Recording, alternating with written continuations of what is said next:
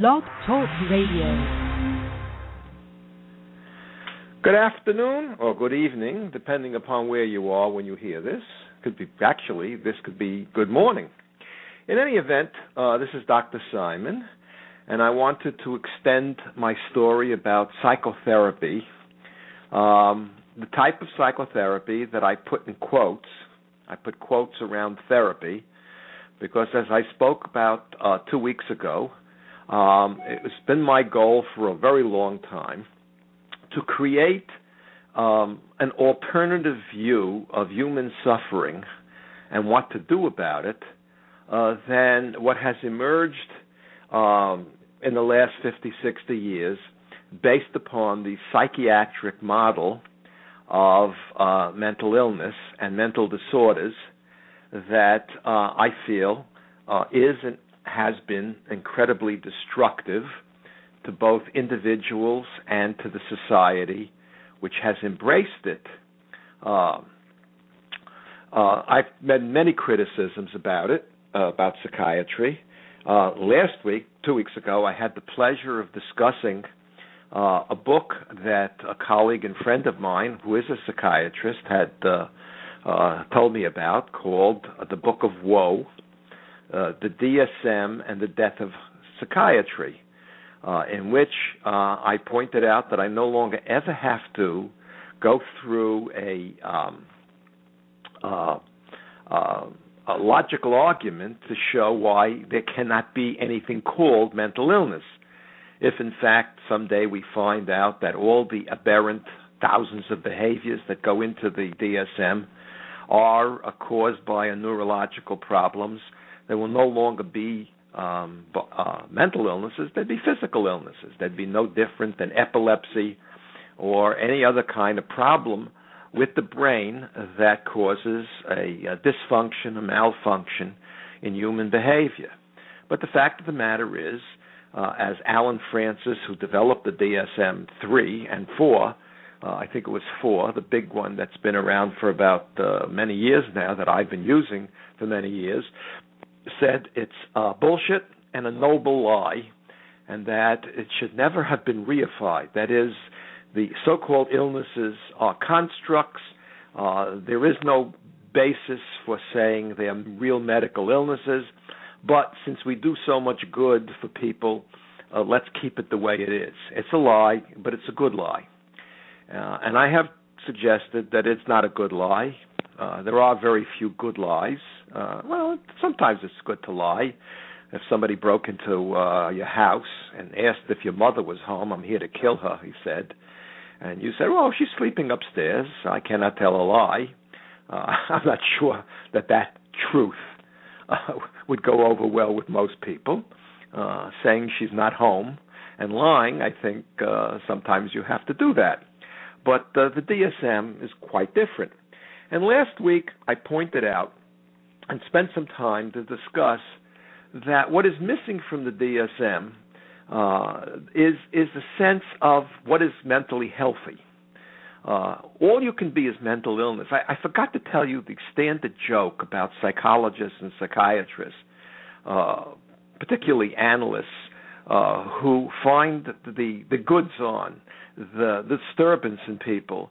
And there's no way anybody ever comes out psychologically healthy because we don't think in those terms. We're trained to think about making diagnoses because there's an illness, there's a problem. So if somebody comes to your office early, it's clear, according to the psychologist, that they're anxious. If somebody comes late, it is clear that they're probably hostile. But if somebody comes on time, that's plenty of evidence to suggest that they're obsessive-compulsive. Now, it's a joke, but really there is no joke here because that's how the system works. And I suggested last week, just to recap, or 2 weeks ago, just seems like last week, that the notion that there is no mental health limits what you could look at. And if, in fact, these diagnoses are not medical, then they're moral.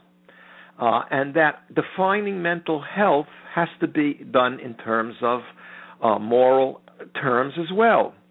And I suggested that we look at psychotherapy, the kind that I believe in, as helping people develop what for them would be a good life, a rich and satisfying life. I suggested that creativity is extremely important. And what I want to do tonight is increase or go on and add to the really desultory, sad state of psychiatry and psychology based on this medical model of looking for what's wrong with people. Because not only does it not look for what's right, it simply doesn't exist within the system. Not only doesn't it define or help people define what is a good life or what would represent a better life and a more moral life than the one they're living. And they're not always overlapping what's good and what's moral, but in large measure, in many measures, they do. But what's missing from the system is any sense of human development. People can also be seen, and human beings, as the end product of their development at any given moment. And that an individual who is in serious trouble with other people and with the world around him and with him or herself didn't wake up one morning like they caught a cold or developed a cancer or found out that a cancer was developing, because that's true, there's development there, but that there was a great deal of historical information and development that had to do with where they are at this moment. And I want to discuss certain aspects of development with you tonight,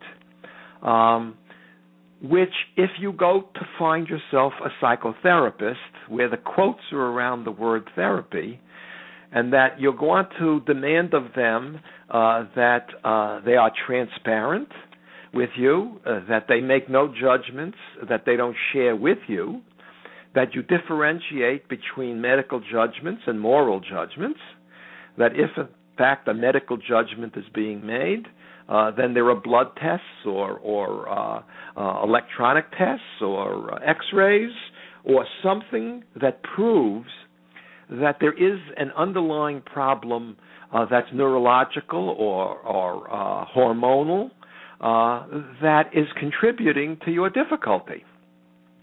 If, in fact, we're dealing with psychology and the way a person functions in terms of solving their problems and satisfying their needs, which I'll get to again in a moment, then we really need an analysis of how they go about living their life, what is the history of this, what are the biological underpinnings as much as we know them. And I believe that a good psychotherapist bases his work on the best in biology, including the idea that we are a developed creature through evolution and that our nervous system is programmed for certain kinds of sensitivities and certain kinds of stimulation.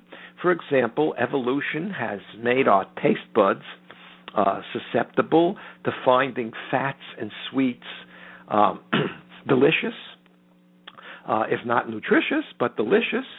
And so much of our overeating and our behavior, as it's manipulated by the food companies and by the fast food restaurants, operates on the fact that we are biologically, through the process of evolution, susceptible to eating more fats and sweets than otherwise. Now, I'm not going to go through the theoretical development of that, but we are a biological, embodied, psychological being. In addition to which, the idea of our development can't be ignored in terms of our social relationships.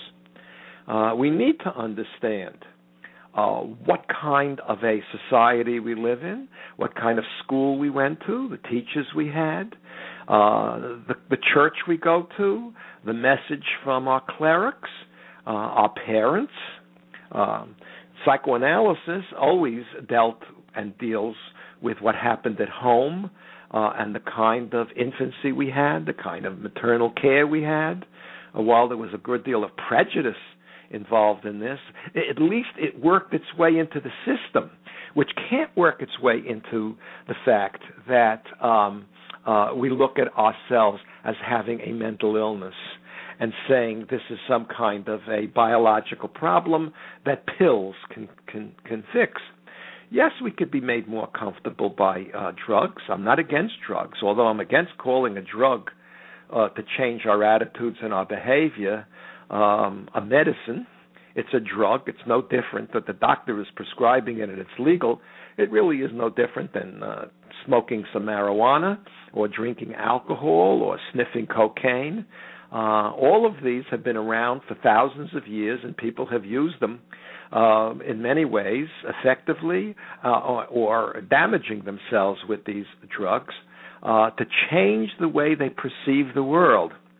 And in order to understand a person, we have to go beyond the idea that our brains require some kind of jolt to our serotonin, and we have to really look at our development in some kind of a deeper way from a social point of view. There is no ignoring sociology, the sociology of our lives, or the economics, or the politics. And I want to spend a good deal of time tonight also on our education, because education is critical to who we are in terms of our development. So, I believe that therapy is a form of education, and some time ago, maybe 10 years, time goes so fast with me that I don't really remember, maybe 10 years, one of the large insurance companies stopped paying for psychoanalysis, claiming it's not a real therapy, it's not a medical issue, medical procedure, it is a form of education. And I applaud that. I applaud that, even though if we stopped lying, if the insurance companies agreed with my analysis that psychotherapy is more educational and social and political and economic than it is a medical procedure, that the self can't be reduced to its biology, even if the self wouldn't exist and is shaped to a large degree by our biology, the field would cease to exist overnight. The only people who would come for psychotherapy or therapy would be individuals who could pay the price without any kind of health insurance. And the staggering number of people, psychologists, social workers, nurses, counselors, as well as psychiatrists, who all feed off the insurance companies, including the federal insurance companies, for their living, would cease to exist. Either the field would reorganize itself along lines that I think would be more honest, more educational, more developmental, less based on noble lies and bullshit, although there would still be plenty of bullshit around to go around.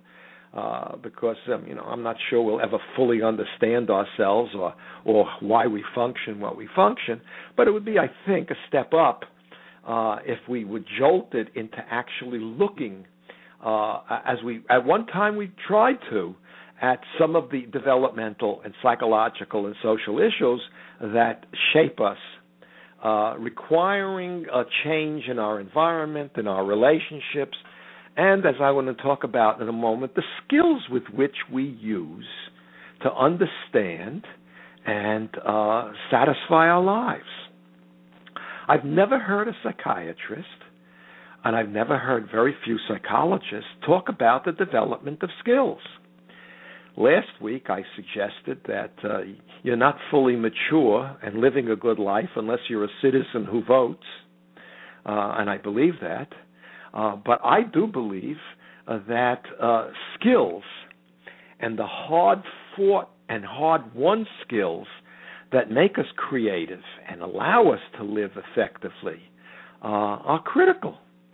and they can't be ignored.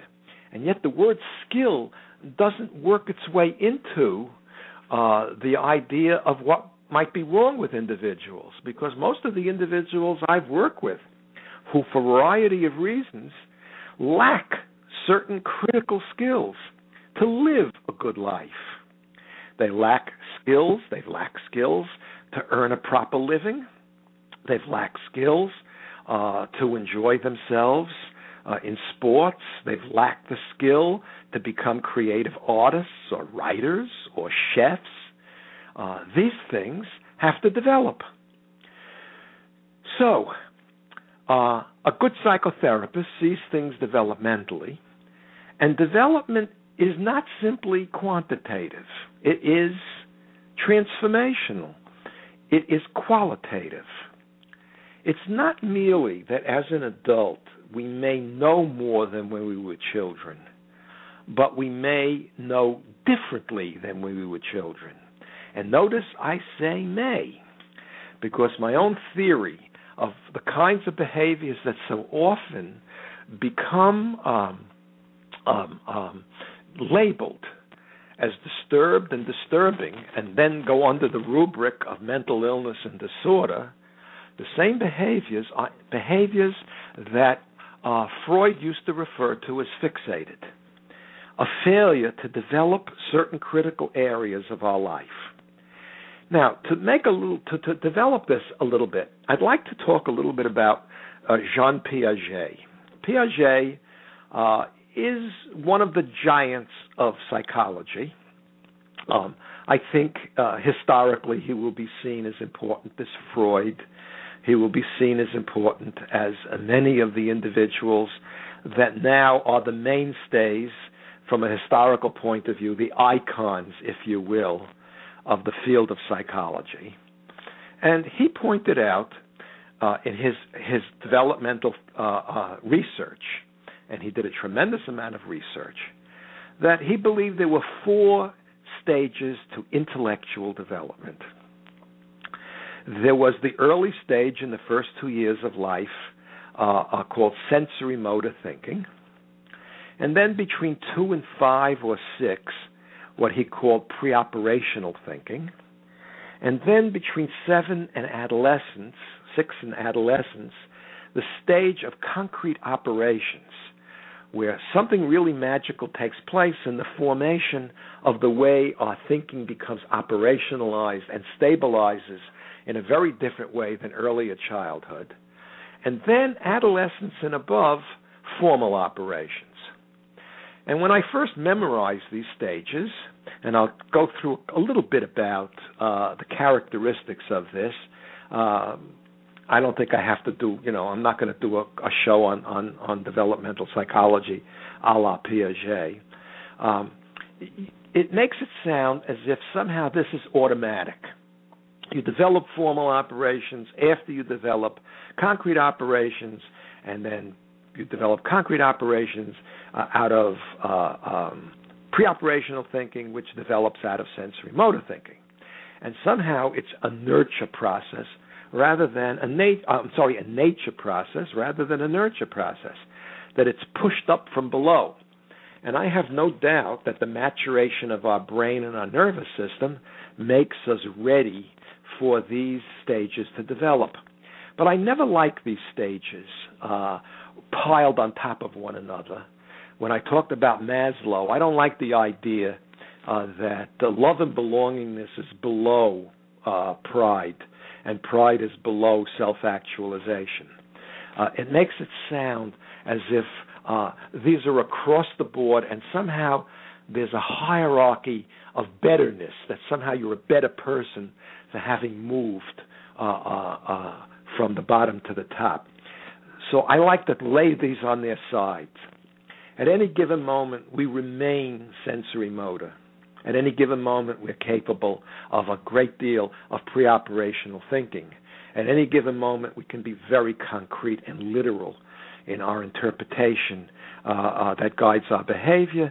And at any given moment, in any given area, we can show formal operations. And I think most of us are collections. Okay? And as a psychotherapist, I recognize that we are this collection. I played golf today, and I find that there's something lovely and sensory about golf and tennis, two games that I really enjoy, even if I'm not the best in the world at either of them. And if I overthink my swing or overthink my game, it interferes. It has to be muscle memory. It operates on a really, in many ways, on a sensory motor level. So it exists that way. Now, of course, the skills get better at a sensory motor level, just as little children, when they practice with their rattle, when they practice banging things, when they start to walk, develop through and become better skilled at the sensory motor activities. The sensations stimulate motor movement. Motor movement produces sensations that tell us where we are, where we're going, whether we're upright, whether we're down. And so the sensory motor never disappears. It's always part of our lives. I can't imagine enjoying sex unless there is a great deal of sensory motor activity. And talking about it and thinking about it, especially during sex, really doesn't add, I think, a great deal to our sex lives. Now, we get better at it with practice. We know what to experience after time. We lose the newness of it over time, but it still remains a sensory motor activity. Now, when we start looking at the preoperational stage, it exists, and there are certain qualities to this preoperational stage. One, magical thinking. The child doesn't differentiate between thoughts and actions. Thinking about something makes it happen. And so much of our belief in a God or gods and the belief that our thoughts can influence the world around us without our saying or doing or acting upon them remains in many ways preoperational. There's a lack of perspective when we're young children. If there's a word for something, then it's real.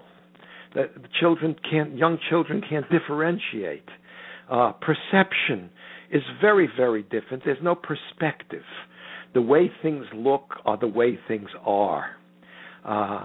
So there's all kinds of aspects of literalness when we're very young. And when I look and listen to some of the patients that I've had over the years that were diagnosed as schizophrenic, there's a tremendous amount in their experience that I think is very similar to the experiences they had when they were very, very young. A lot of preoperational, a lot of magical thinking. And I think hallucinations are somehow related to the kind of psychological activity that does exist when we're 1 and 2 years of age, in which it can be very, very satisfying not to differentiate between an external reality and our own internal processes. We all hold conversations with ourselves, but most of us learn to differentiate between an actual voice speaking to us or our voice speaking out loud and an individual a voice that's a conversation within our own head. And I think that the evidence is that most hallucinations are auditory.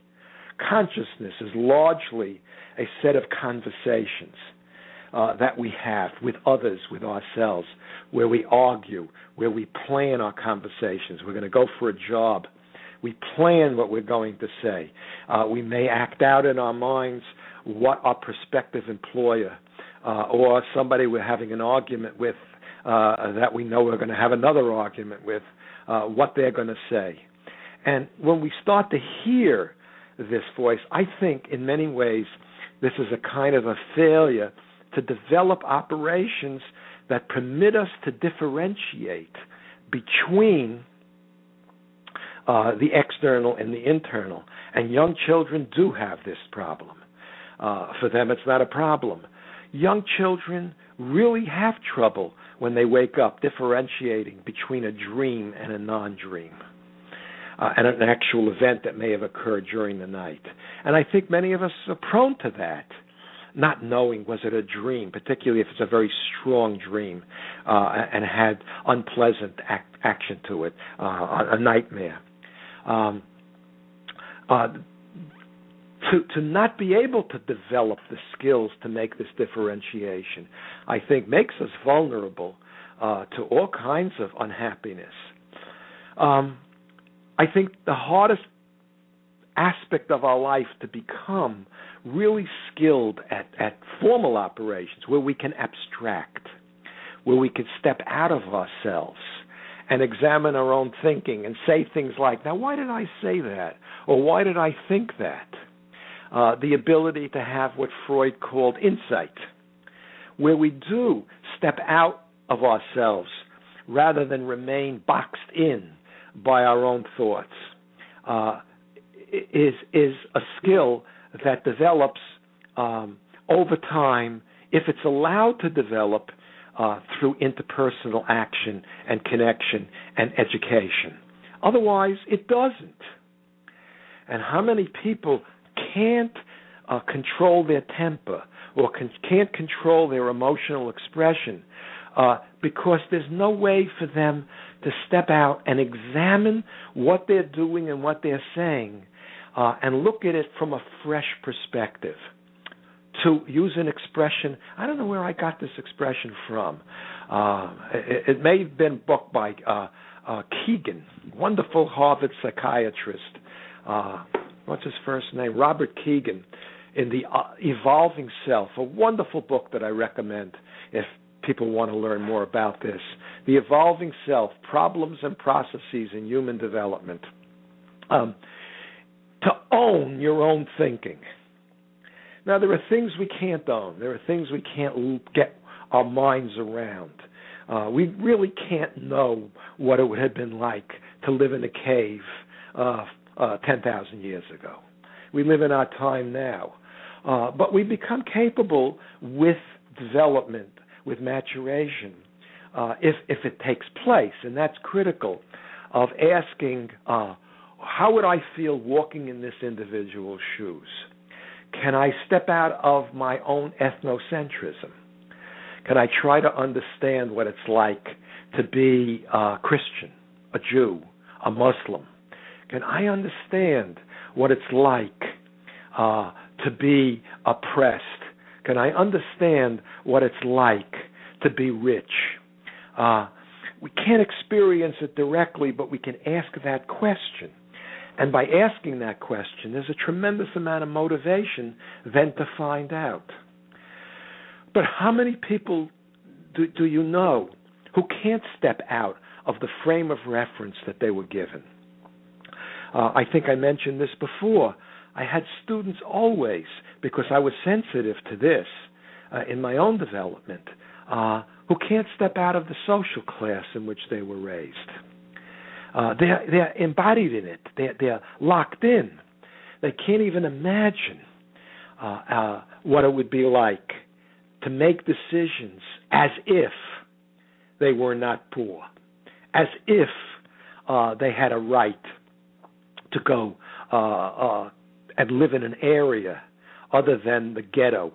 And I mean that in terms of any race, religion that's enclosed, whether it's forced upon them or whether it's self-selected, to be trapped that way. And I think good psychotherapy helps individuals develop and own those experiences. Children who have been abused, people who have gone through, I hate that word trauma, but have gone through severe traumas, very often can't talk about it. They don't want to look at it. It's buried. But it's not really buried. They're living it. They're living through it because they can't step out and look at it. We were talking about this in a class some years ago, and one young lady said she had been sexually abused, but she can never talk about it. It terrifies her so. And I suggested to her that she look around her, where she was now and look at the age she is now. Are you a small child now? She says, but I feel like a small child when I relive these experiences. But are you a small child? She said, no. This could never happen to me now. I would know how to fight. I would know how to scream. I would know I have a right to protect myself. Oh, I have somebody here. Let's see. Is this... Hello? Oh, hi. Larry, it's Jim calling. Hi, Jim. How are you? I am just wonderful. I've been listening to you for the last half hour, and I'll tell you, quite frankly, it makes me feel like I'm back in the classroom. I should be scribbling notes like crazy, but I've only taken a few lines. Okay. And is that a good thing or a bad thing, Jim? No, I think it's a good thing. As I said, I'm enjoying your discourse, and I hope you'll just go ahead and continue. But I'm going to continue, but I really do. I would love to see under your name a whole bunch of other phones lighting up and engaging in a more rather than my monologue, much more of a dialogue. Because ultimately, I really do believe that education as a monologue is a failure, and that real good therapy is a dialogue. You don't lecture your patients as we do our students. I absolutely agree with that, and I agree with just about everything else that you've been saying this afternoon out here, evening where you are. Yeah. So let me just continue with that story, and you could stay with me. I held this young girl's hand. First of all, by the time this was occurring, I couldn't hold a student's hand unless I asked permission to touch them. You can't do that. Otherwise, you could be accused of sexual abuse or of all kinds of things. That could be the end of your career right then and there if it went to the dean of faculty's office. And I held her hand and I said to her, "Where are you right now?" She said, "Well, I'm in this class and you're holding my hand." I said, "Are you safe now? Are you safe from the event that happened then?" And she was able to smile at that point, and she didn't talk about it publicly. But afterwards, a day later, she came to me and she said, "You can't imagine how this has changed and turned me around, because I can now take all kinds of action that I couldn't take because I couldn't own the experience. I was still living it as if I was 3 years old and 4 years old when these events took place." Okay? And to me, that should be part of the heart of therapy. Now, I want to go back a little bit to Piaget. Piaget said development doesn't take place unless there's action that the individual takes vis-a-vis the environment. And he called this action, there were two kinds of actions taken. One is assimilation and the other accommodation. And for years I struggled to find something that I don't even want to describe what he talks about as assimilation, accommodation, because it's so damn abstract.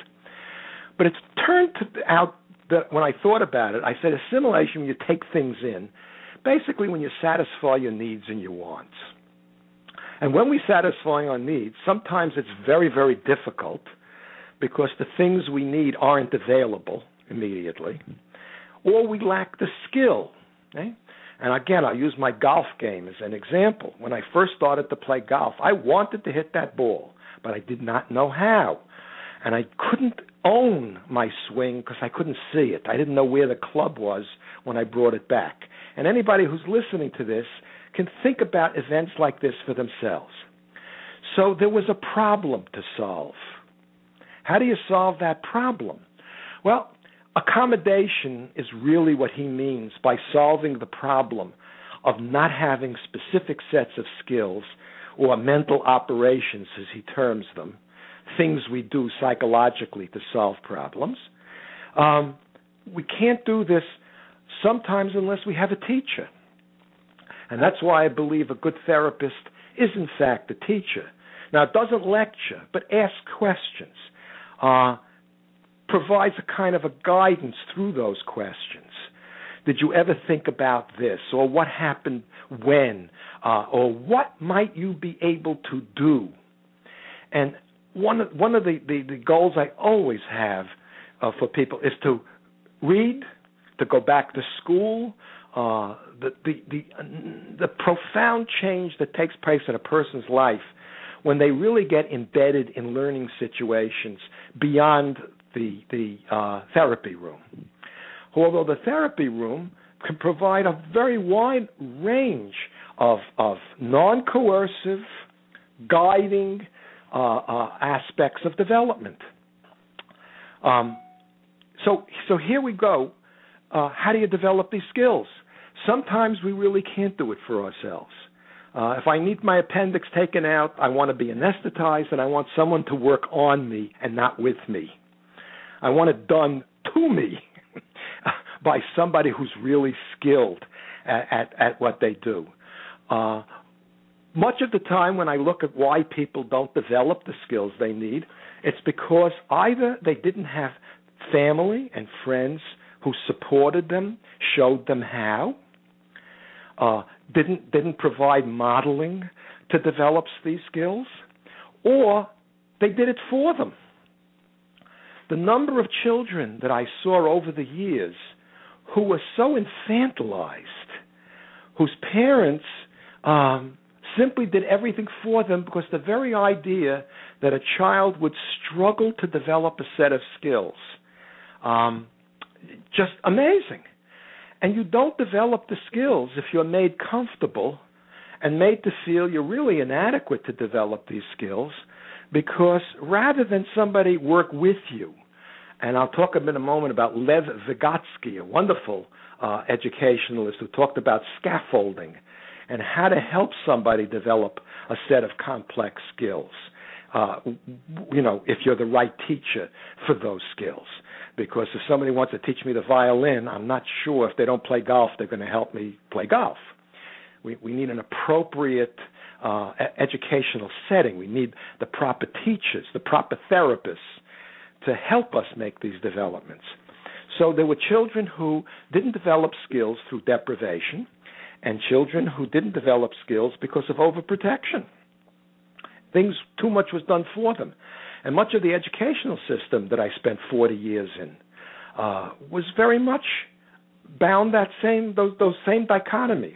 There were always great teachers, and good teachers really set a set of standards and said these standards are reachable, and this is how you reach them. And by the way, putting 60 people in a class, when I first started at the college I worked in, there was 15 people in a class. When I left, there weren't enough seats in the rooms for the students that were being stuffed in because of budget cuts. We have one child at a time, and if we have two, we have a lot of work on our hands. If you have triplets, more work. And the old lady who lived in a shoe had so many children she didn't know what to do. The older children become surrogate parents to the younger ones, because parenting is a very difficult, hard activity. Because and why does childhood take so long? Why does it take so many years for us to grow up? Because the skills we need to be a successful human being are enormous. And so the back and forth between parent and child, between teacher and child, between all of the people who interact with that child as they develop, can either be deprivational or it could be overprotective. It could ignore the skills that the child has or actively try to suppress them. When I've talked many times about the difference between an authoritarian parent who says, or authoritarian society, it says, obedience is the hallmark of a good child.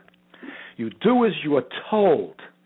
The difference in development of skill, the difference of particularly social skills, who are you going to believe, me or your own eyise? And if you dare ever Larry, say that again, I'm going to knock your head off. Larry, could I just put Please. one thought in here? And that is that during my years that I was in practice, one of the issues that kept impressing me was that, at least for some people, it wasn't a matter that they didn't have a particular skill or capability, but that they hadn't been reinforced for using it. And that one of the things that I felt that I did that was right with some of my patients was to just give them sometimes not so subtle attaboys or attagirls for using a skill, interacting with their kids, with their spouse, or what have you.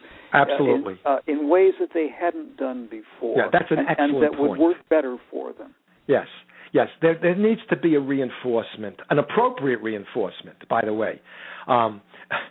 Again, there are adults working with kids who believe it's wrong to ever say, that's good, attaboy, attagirl. And then I see this all the time now. I see this with my own children.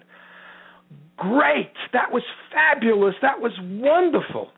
These kids are confused because they know when they look around them at their skill level, it's not that they're so fantastic. I mean, I have children. I have a granddaughter who has 110 average in school. Now, there's no doubt that she's very bright and she's developing very nicely. But what the hell does any child should have 110 average? It shouldn't exist. What Vygotsky said, there should always be, between the tutor and the child, between the parent and the child, between the therapist and the child, a gap between the standard they present and the individual level at which that child is now engaging new material or new skills development. Right? The gap shouldn't be too large to cause discouragement, but the gap shouldn't be too little that they think there is no further way to go. And, it's so funny because the difference between intellectual development in our schools or watching sports when professionals play it is that there you see the gap. The gap is enormous. When I watch a professional take an 8-iron with which I can hit 100 yards, and he hits it 220 yards and puts it down 10 feet from a pin, from a hole, I know the gap between my skill and his skill is simply enormous. So we have to understand what the gap is between our level and have a standard that says this is what excellence means. And don't I sound old-fashioned, Jim, when I say that there's something in every area called excellence, including interpersonal skills, social skills? Well, I'm not there sure is something called excellence. Old-fashioned, but it sounds wise and appropriate to me. Yeah, it sounds wise and appropriate, but does it really exist? It doesn't. It doesn't play in so much of how children are educated or how patients are treated, because the theory that we apply so often when we work with individuals, not in the system that I want to see exist, doesn't even have this language in it. We get the goods on the individual. Our job is to make the diagnosis. And the diagnosis is, unless it's a medical diagnosis, and then it shouldn't be me in the field making medical diagnosis because I didn't go to medical school, it's got to be, this is where you need a skill. I think I may have mentioned this story before. A young man who came to me couldn't get a date, and he had been diagnosed social anxiety disorder. There was a time we used the word shyness. Now, shyness doesn't explain anything, nor does social anxiety disorder, and giving him pills, because the pills made him more comfortable, but they sure as hell didn't get him a date. They didn't get him laid. And that's what this young man was desperate about. He wanted a date, he wanted sex, he wanted to have a normal life. So we discussed at length, how do you meet girls? Right? No one ever talked to him about this. Right? How do you meet a girl? I said, where do you meet them? He said, in bars. Right? And you've been drinking and they're drinking? He said, yeah.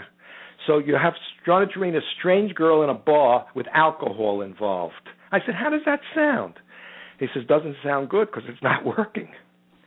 So I suggested to him that he think about ways to introduce himself to young ladies in situations, whether it's a bar or not, where there's no alcohol, and think about what the girl feels like when a guy in a bar comes up to her and tries to, of course the expression is, hit on her. How do you do that? How do you do that?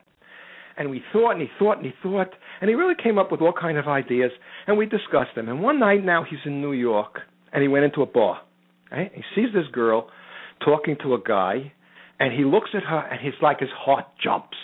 Oh, would I love to meet her. So he goes to the bathroom, and he goes over to the guy, and he says, is that your girlfriend? She says, no, just a friend.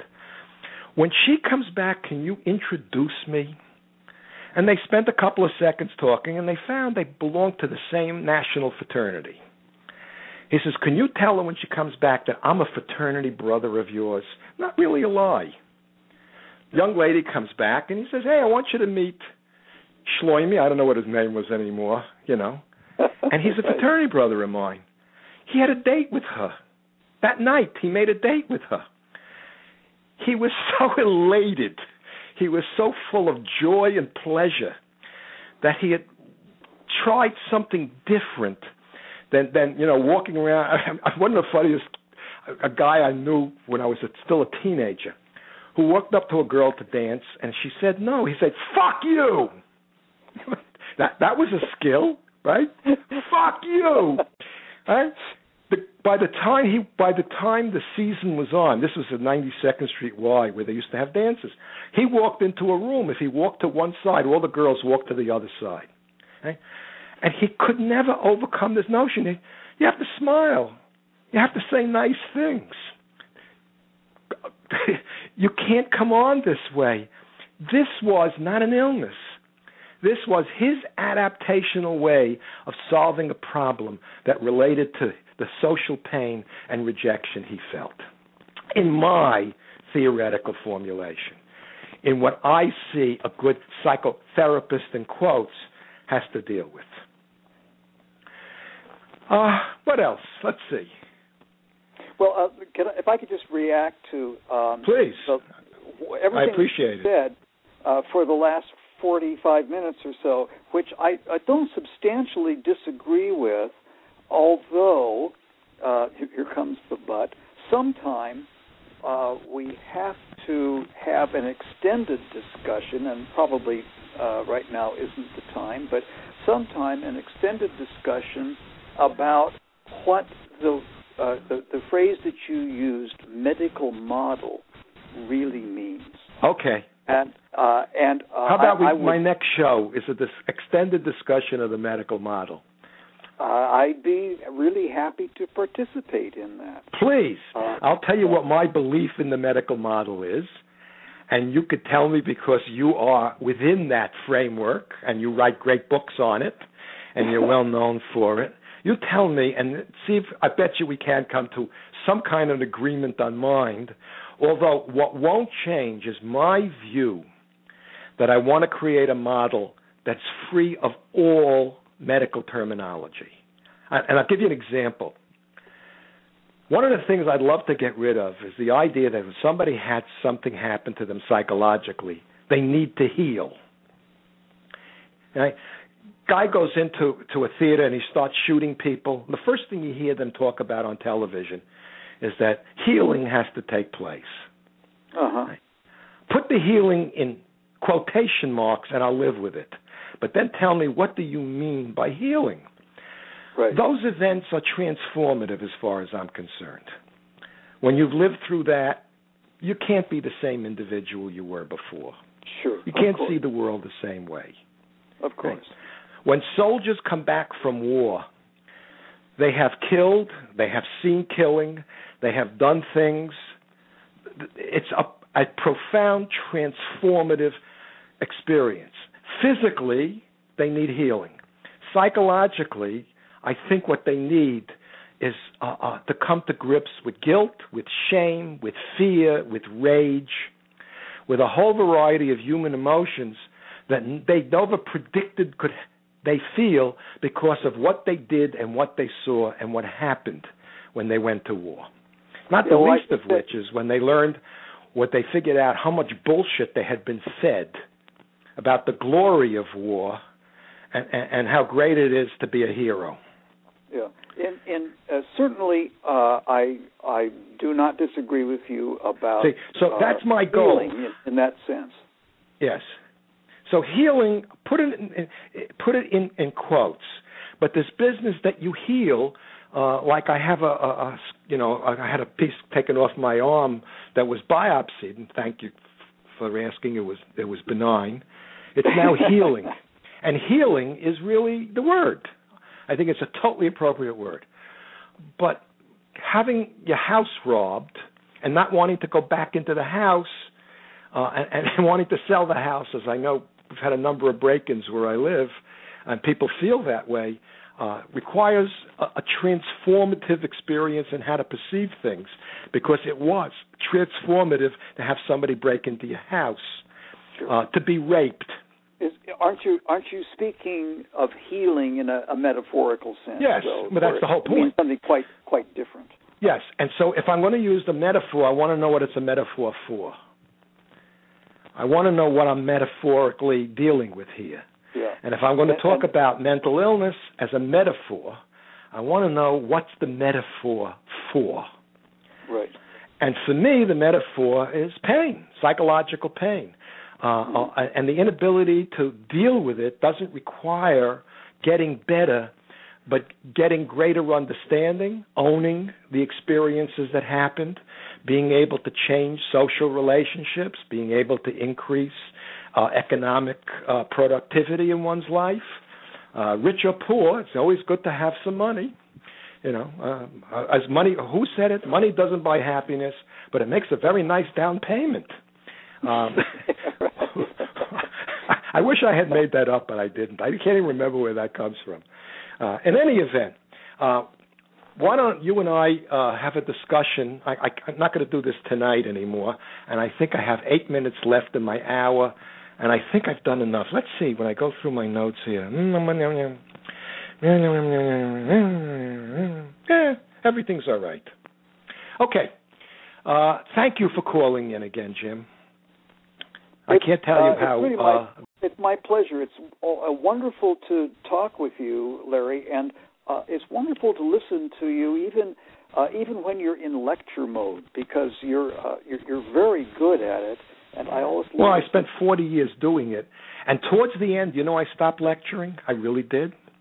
In fact, I have to do a show on telling you what I did, how I really changed teaching. I allowed my students, I would give them papers to write, right? And I would tell them what my grade would be, but only after they graded themselves. So they'd read their papers, and they'd give themselves a grade. And at the end of the term, we would have their grades and my grades, and I allowed them to pick the grade they wanted. Now, if I tell you the outrage, why did I do that? I did it because I believe seeing yourself accurately in terms of your skill level, you see, really is a necessary part of growing up. And we keep the grades wholly, H-O-L-Y and W-H-O-L-L-Y, under our control. And I think it has to be given up somewhere along the way. Now, there were classes where I wouldn't do this. I made attendance not mandatory. And this started out one day. I had asked the class, I said, I want to pose a problem to you. The earth has been taken over by aliens.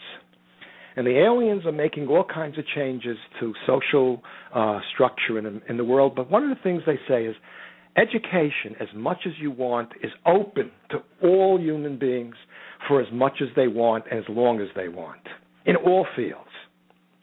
Very enlightened aliens. However, no grades can be given and no diplomas can be given. I said, what would you do? 90% of them said they would never come to school again. That's shocking. But think about it. My students used to say, I'm here for a degree. Yeah. And they meant it literally. I need a degree. Yeah. The better the university you go through, the better degree. I was watching PBS before. If you have a degree from Harvard It's a ticket for a lifetime. Of course. Okay? So they were not there for the learning. So here you have a free system of education where they can get all the learning they want, but they're not going to be told how well they do. That's going to have to assume for themselves. In the same way that if you go out and play tennis or baseball, you know exactly how well you're doing. And you know what the standard is because you see around you people doing better and people doing more poorly. But in school, that's not the case. It doesn't exist. It's a top-down authoritarian system that says the child can never be trusted with self-evaluation. And the effects were very profound. I had students who never showed up again. Right? And when they said they wanted a B, I said, I feel sorry for you, but take a B. I don't care. Yeah. Right?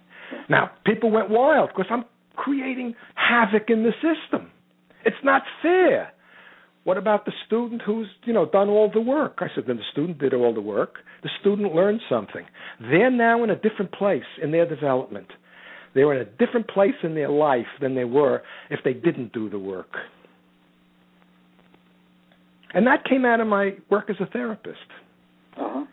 Because a therapist, you don't give grades, particularly if you don't diagnose or you look at the diagnosis as something that has to be pushed aside and basically ignored when you're actually doing the interpersonal work, when you're forming a relationship and you're setting up a relationship in a way to help a person develop skills and understanding and insight. It was really quite profound the last couple of years that I was working in. I only did this with honors classes. There were classes I wouldn't dare do this with, because they just wouldn't be able to see it anything as I'm a lazy teacher who's doing this as a joke. Yeah. And I was dead serious about this because I think grades are an abomination. I totally agree. The school, the college I went to, and the medical school I went to, neither one of them, they had to give grades, but you never knew what they were. When I left college, I went to Reed College in Portland. Oh, Reed, I've heard of Reed. It's a very liberal, fine school. It's extraordinarily liberal, and I think it's quite a good school. I'm sure it is. I never found out what my grades were, and then all through medical school, I went to Washington University in St. Louis, and they did not give grades except when you got your diploma. When I was a newly minted MD. The same day, they gave me an envelope that contained all of my grades for all 4 years of medical school. But let me ask you this. Did you get evaluations of your work ongoing? Oh, absolutely, of course. You see, because to me, it's the evaluation. And this what needs to be corrected, and can you see the gap between what you're doing and what standard practice is, or what might you do differently, what might you do better? Of course. In other words, Larry, to me is critical. But this business of grades, A, B, C, D. Let me ask you to guess what I did with my envelope when I got it. You threw it away. I did. I never opened it. Of course you did. Because you knew what it was worth. Yeah, to this day, I have no idea what kind of grades I got in medical school. Yeah. Anyway, I'm going to hang up now. Okay, thanks again. We'll be in touch. We'll talk. With you next week. Take care, babe. Bye-bye. Bye.